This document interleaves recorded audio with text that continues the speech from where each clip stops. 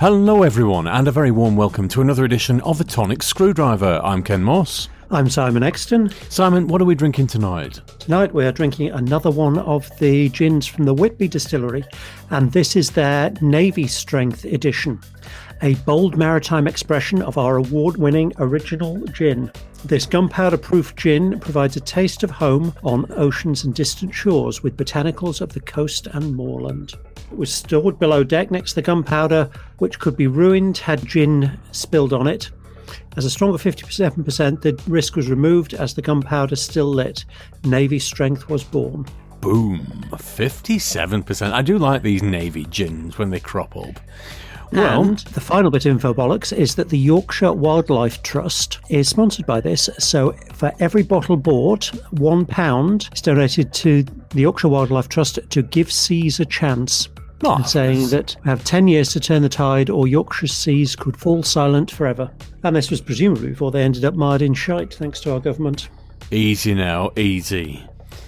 So, what do we think of the nasal appraisal? Diving into the gin rather than the sea, I'm not actually getting anything off this apart from a whiff of gin. It kind of smells of gin. Oh well, let's ahoy me hearties.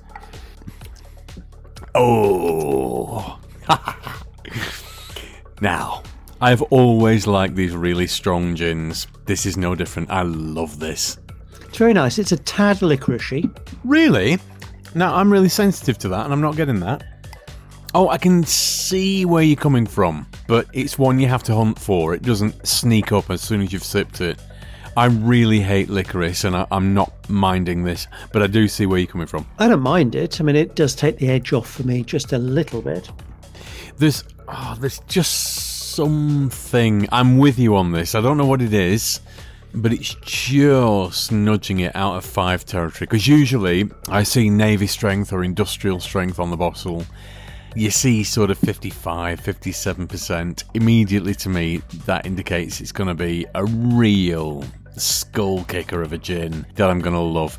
It's just a whisper under 5, but it's not quite. It's a 4 for me. Yeah, it's a 4 from me as well. There's nothing that massively stands out apart from that sort of licoricey type flavour. Other than that, it's a fairly standard strong gin. It's a pity because I do like the Whitby Distillery, but this isn't really standing out.